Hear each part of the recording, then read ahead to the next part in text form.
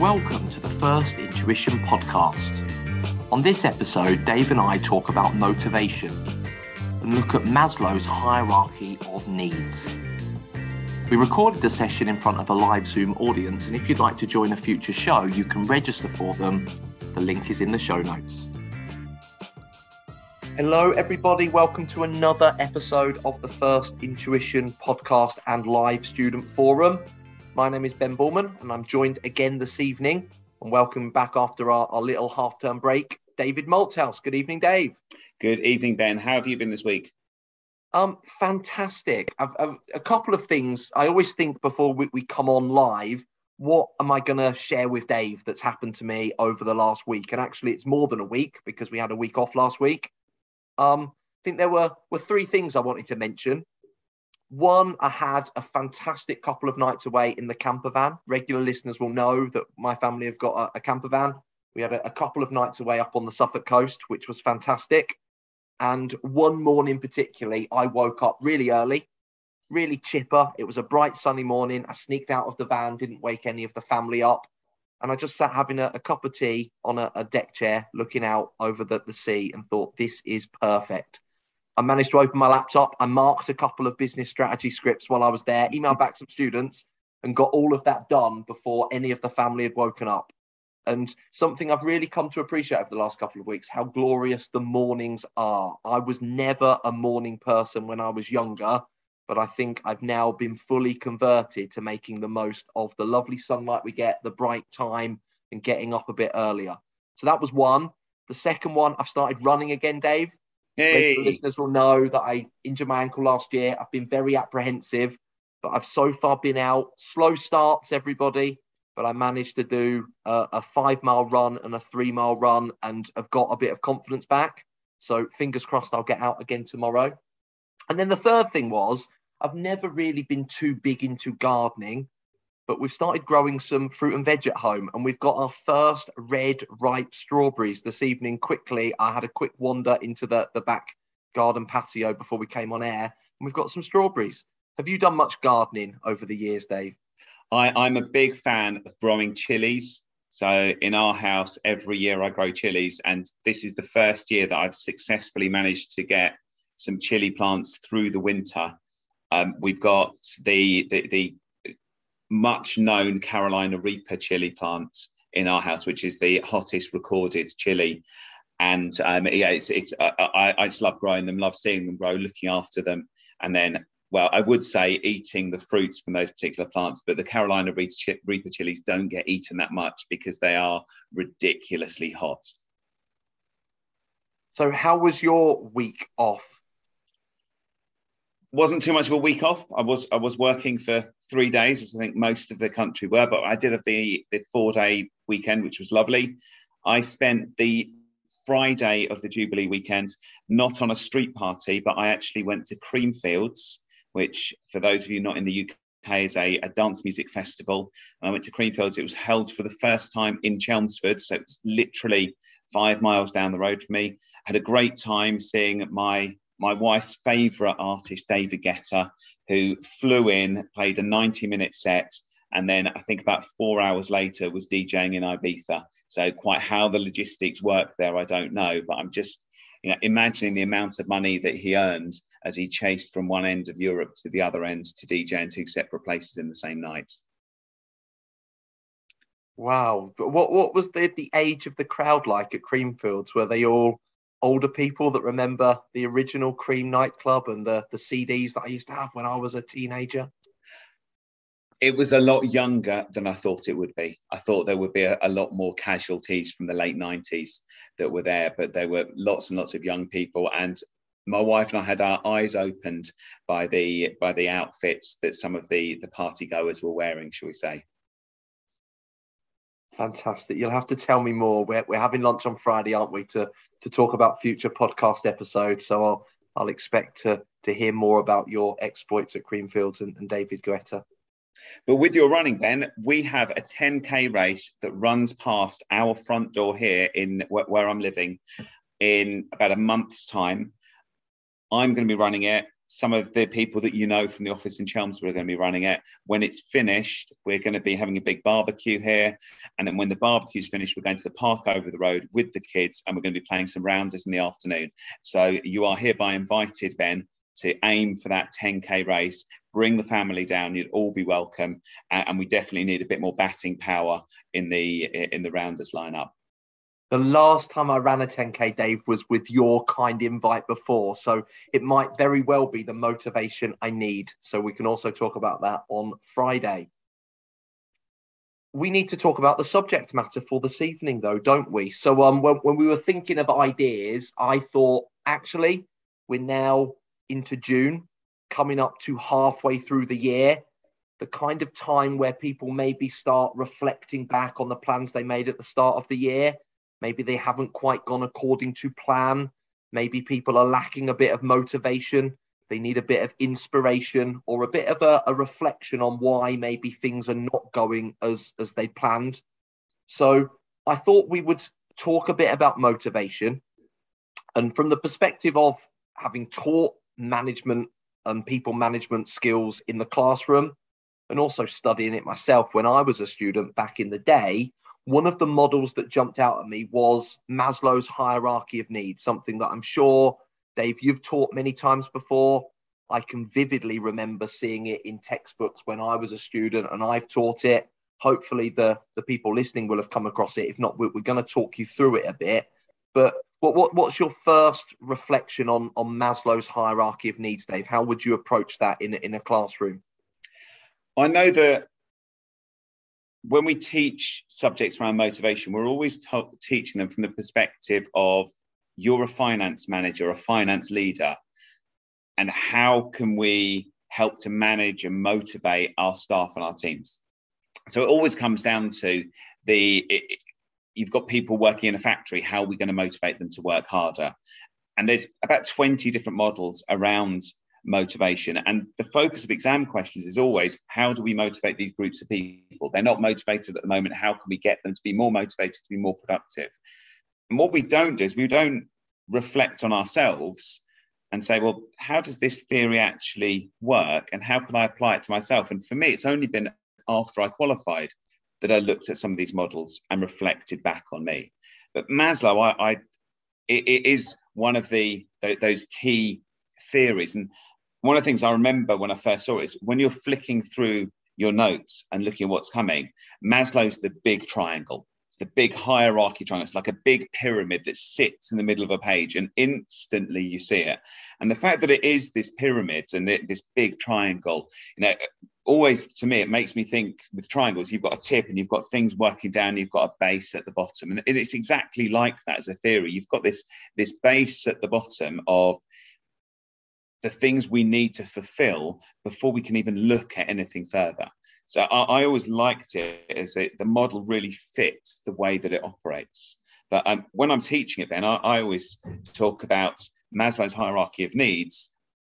It's like you've landed on a desert island and you've been washed up on the shore, and you're motivated to do certain things first. So the first thing you're motivated to do, if I was washed up on a desert island, I'm looking for shelter, I'm looking for food, I'm looking for fresh water.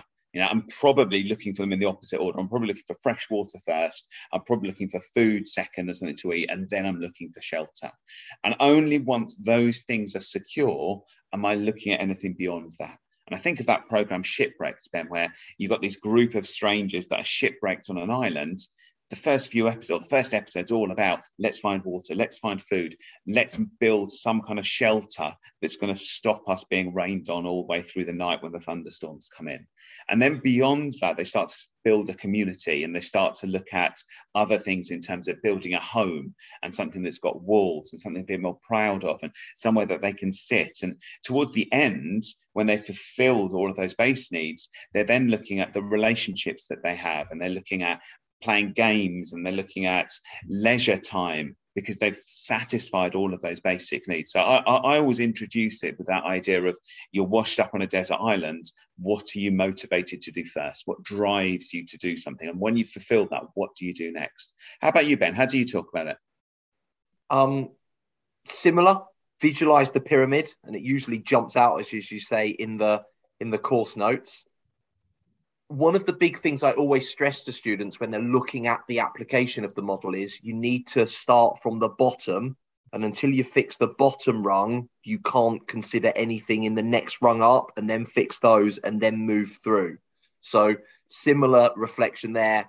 I don't talk about desert islands, but I like that analogy and thinking we'd have to fix those first before we then worry about anything moving on. I really liked your thought around we tend to use it in exams and we tend to learn it for an exam module and then don't take the advantage of it to apply it to our own lives. Why do we get people to use models and theories in exams? I always think they are great for generating ideas, aren't they? They're a great way that you can take a scenario in an exam paper and you can break it down and come up with a range of points because you can use the model to look at it from different angles, different perspectives to generate a range of thoughts. And actually, that's a very powerful thing to do for yourself. If you're struggling with motivation, I don't think initially you can point your finger at it without actually going through the process of breaking it down and thinking about the lots of different aspects. More so than ever, people's lives are very complicated. They are complex. There are lots of aspects to it. And this might be a way that you can break things down to try and identify some potential problems or things that aren't working.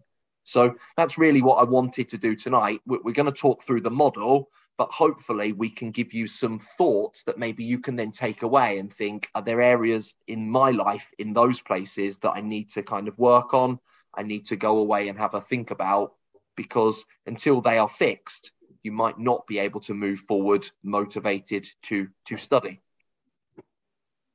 Excellent, Ben. So if we look at the model, we've got this big triangle. And as you said, we've got to make sure that we satisfy the needs at the bottom before we can move up. So what are the things that we have at the bottom of this triangle?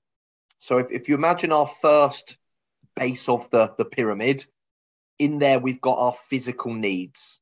And if you imagine a pyramid, it's clearly much wider at the bottom, placing the importance of the range of them and the significance of them. We build it from the base up, remember. So within those physical needs box, think about your own physical needs, the need to eat, the need to drink, the need to be warm or at the right temperature, not too hot, not too cold, the need to sleep. And if you think about those, clearly they are things that are motivating people to survive, aren't they? Going back to the desert island, they're the things that are going to keep us alive. Now, I don't want to bring study into a life and death situation, but if you think about why you maybe are not motivated to study tonight, it might be because you're hungry and you're going to go and have your dinner first before you get your books out or you log into your online lectures. If you're too hot or too cold, you're going to be distracted, and that's not the best environment to study in. We've done previous episodes of the podcast on the importance of sleep. And if you are too tired, then actually you're not going to be motivated to study. You're not going to have the energy. You're not going to have the alertness to do it. From a study perspective, I'd probably also put physical access to material and resources. You need access to books or texts or online study material. Without those physical things, you are not going to be motivated to study. So you need to go away and fix those first. Before you can do a study session, make sure you've had something to eat. You've got a drink on the table. You're not too tired. The temperature's right. How would you align those to a study context, do you think, Dave?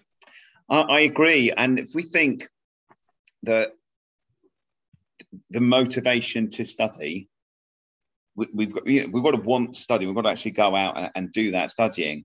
And if we think about this idea that we've got these basic physical needs at the base of the pyramid, if you don't know where your next meal is coming from, you're not going to do any study. No one's going to do any study if you don't know where your next meal is coming from. If you haven't got running water in your house, I think you can be forgiven for not wanting to study.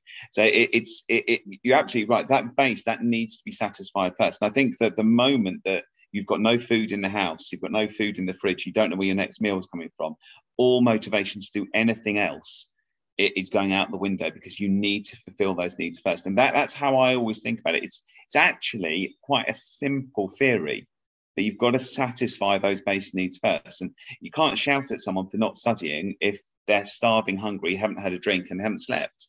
So yeah, I always like that. Lay the base down first, get that done first, and then what's the next thing after that? So after those physical needs, what's next then?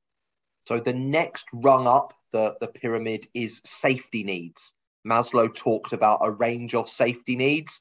And this is where I think initially you're drawn to your own physical safety, your own personal safety and well-being. And yet clearly that's very, very important. If you feel threatened, if you're in a situation that you fear for your own safety, clearly you're not going to be motivated to study. You're going to be worried about the reasons and the need to escape whatever physical threats there are. But I actually think then when you dwell on those safety needs, they become more complex than just your own physical protection. You can think about your safety at work. If you are not in a secure job, if you are feeling the threat of redundancy, that clearly adds stress and is going to be distracting you from motivating to study. I can forgive anyone studying if they are worried about their job. They're going to be spending more time looking for another role. Can also think there with regards to your health. A safety need is your own health. So if you've got an underlying health concern, that actually is going to be prioritized in your brain, and therefore you won't have the motivation to study. I think you can broaden that wider than that and think about your family safety. If you're worried about a loved one because they're ill, they're poorly, actually that's going to be a reason why study now is dropping down your list of priorities and the motivation won't be there. Final one, and this one is really, really topical in the current economic climate, is the money worries that people have. If you are worried about financial pressures in your own life, that's going to be a distraction and a reason why you've probably lost some of the motivation to study. And that's a really interesting one. We can think about that from two time horizons. Some people would say actually financial security in my future career is a motivating factor to study. They're looking long term and thinking, if I can pass my exams and gain my qualification, hopefully that's going to increase my career and my earning potential. But in the short term, that doesn't cut it, does it? If you're really struggling for money today, the fact that you might get a pay rise in 2 years' time when you've passed all your exams is not going to help pay your rent, pay your gas and electricity bill today. So it might be you have to spend more time working to earn more money, which clearly then distracts from your study. So those broad safety needs, those kind of personal safety and well-being factors for number two.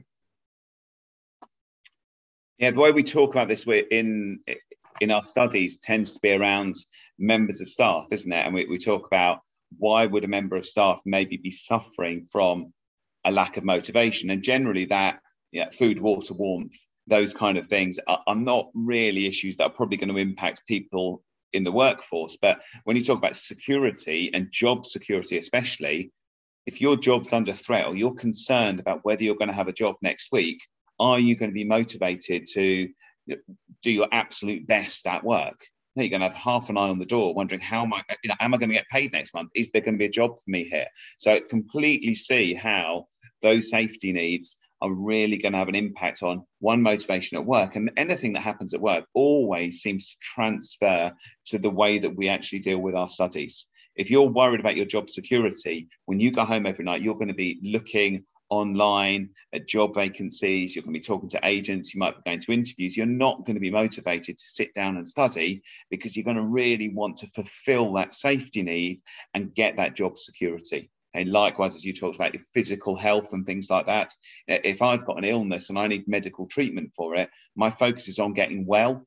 It's not on trying to move up the career ladder. It's not on passing the next exam. It's making sure I'm well. And when I'm happy that I'm well or I'm looking after myself, that's when maybe I can look at other things. So safety needs, completely get those. So now we're at a situation where we've got basic food and warmth and water.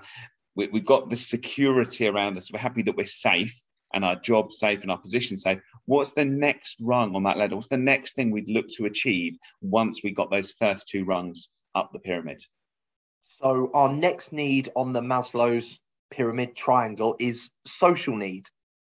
The social need that we have to interact with other people, to build relationships, our family, our friends. Dave, I know it's something you've talked about a lot on previous episodes of the podcast, of how it is a sacrifice studying. You might miss time with your friends. You might miss social occasions. And clearly, if you're going to those, you need to fulfill those social needs. That's not conducive to motivating you to study. And I know a couple of times you've talked about, if you've got a big family wedding coming up, don't be surprised that you're not going to do as much study as you would have ideally liked to, because that's going to be taking over. So social, the belonging, the companionship, the interaction with other people.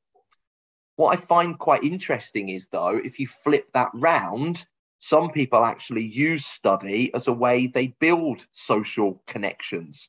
Coming to the forum tonight is social. People join to share with each other, to join in. We've had a chat with some of the forum listeners before we recorded the session this evening. If you're studying in a classroom, coming to the classroom environment builds social networks.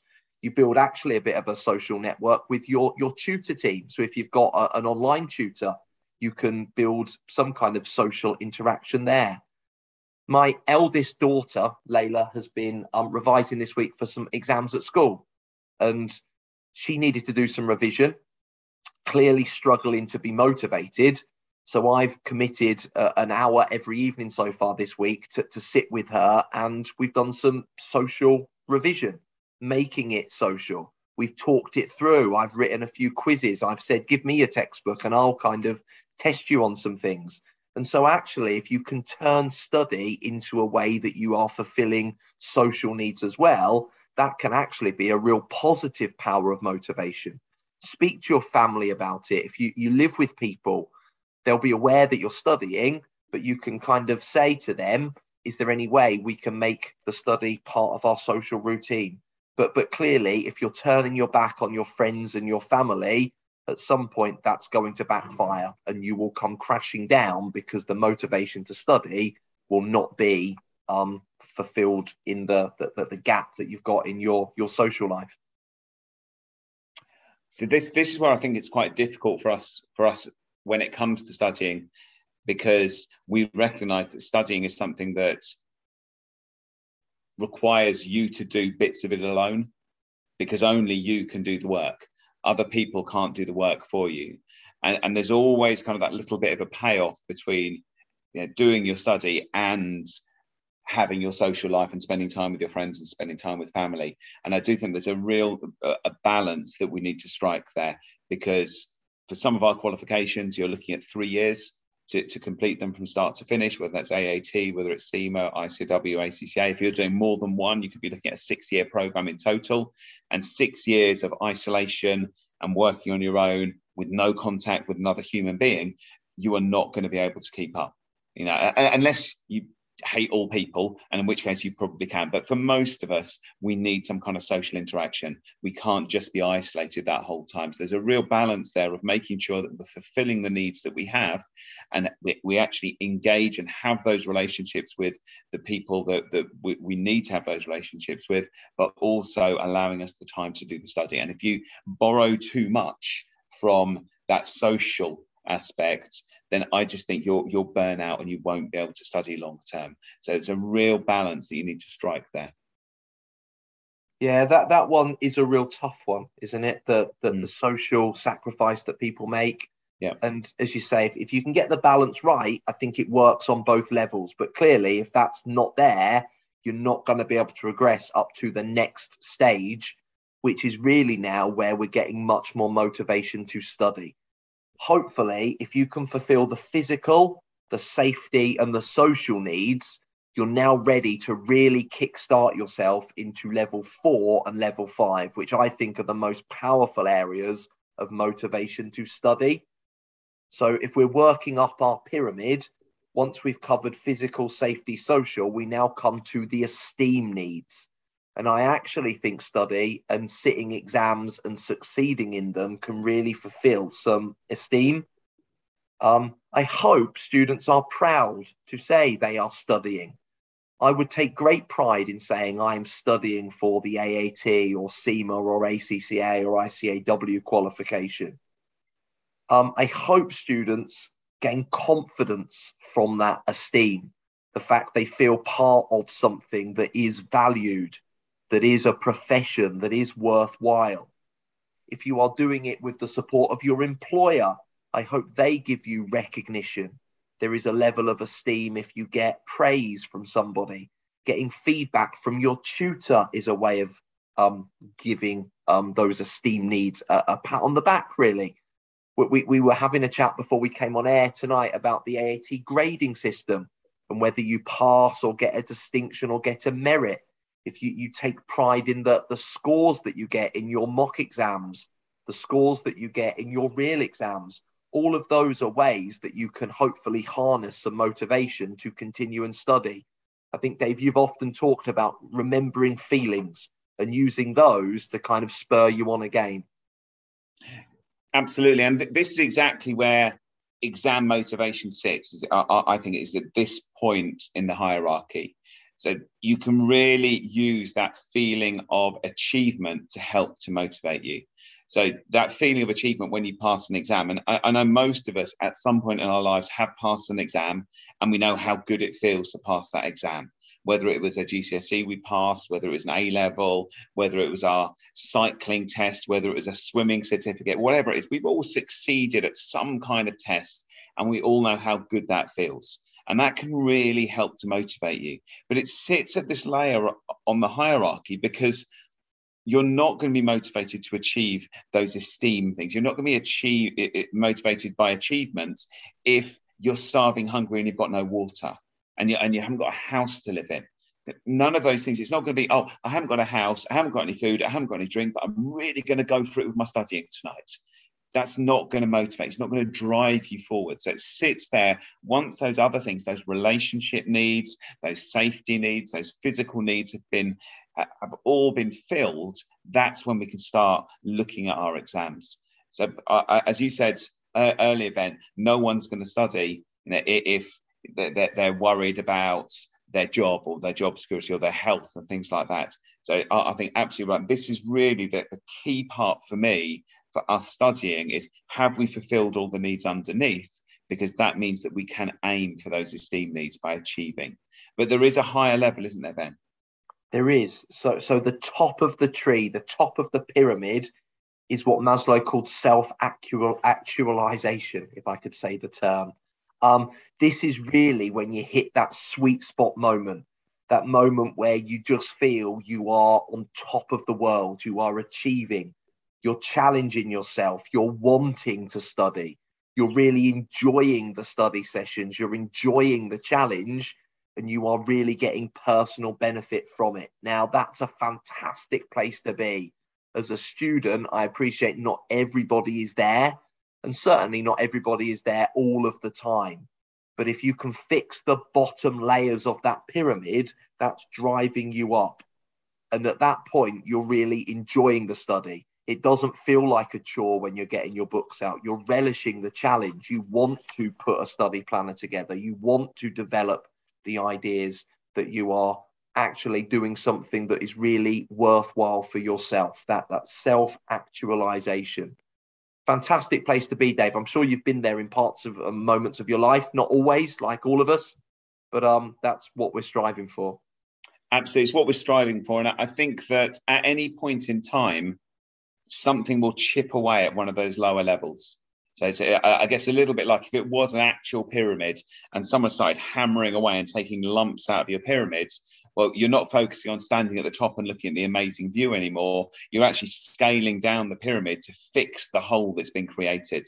So whether that hole is because your job's now at risk and you need to fix that, whether it's something in your personal life where there are maybe conflicts with family or conflicts with some of your friends, or maybe one of your friends has moved away and it's upset your friendship circle or something like that, and you need to scale down that pyramid to work on that particular area of your life at that point in time. But yeah, you're absolutely right. When you've got those rare moments when you're standing at the top of the pyramid, everything underneath it is being fulfilled, that's the point when we can look at becoming whole as a person. And I think that, I know Maslow talks about, it's not just fulfilling your professional needs, it's all about your personal needs, it's all about what you're giving back to society, and I think he talks about creative endeavors and things like that as well. So I always like that as a vision of, I want to be standing on top of that pyramid, looking out across the land and enjoying my time up there. But you can only do that if you're standing on a solid base that's been well built all the way up the pyramids.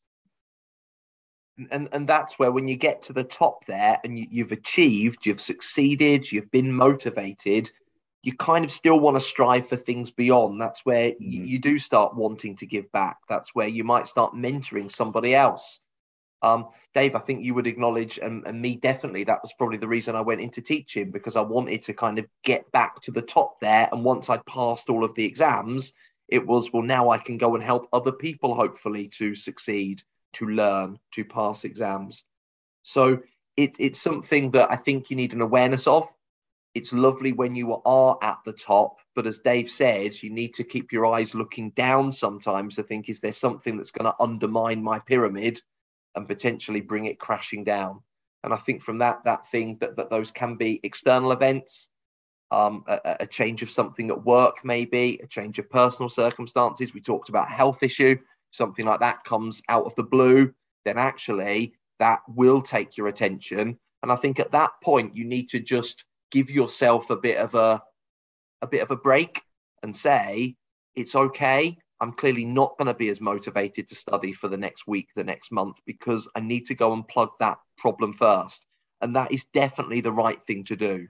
If students try and keep up the same level of study, at some point, they are going to clearly drop off and have a much bigger problem. So it's having that self-awareness, and doing something like your own personal Maslow is a really nice tool.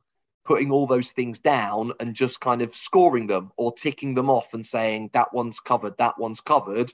That's the way you can hopefully start making sure that the foundations at the bottom are strong, and you're now definitely moving in the right direction up the pyramid. Absolutely. I like the idea of all of our listeners drawing up their own pyramids and mapping how well built each of the different layers are after we go out tonight. It's almost something I could see you doing before start of the week. You've got your study planner. We've talked lots about study planners in previous episodes. At the start of the week, before you go and complete your week of study, and maybe you've got 3 study sessions planned, just draw up your little Maslow's hierarchy and think, right, have I got enough food in the house? Or am I going to be worried about that? Have I made sure that the study conditions I've got are right? Have I actually made sure that my job position is safe, secure? I've not got any money worries. Have I phoned my brother, my sister, my mum, my dad, and let's fulfill some of that social stuff so it's not there in the background distracting you as you go through. And that might be a nice way to approach it on a weekly or a monthly basis. Just reassess your Maslow. If sound like we're Blue Peter presenters now, but if you've drawn them out, send a copy to us, scan them in and email them over, and we'll take a look.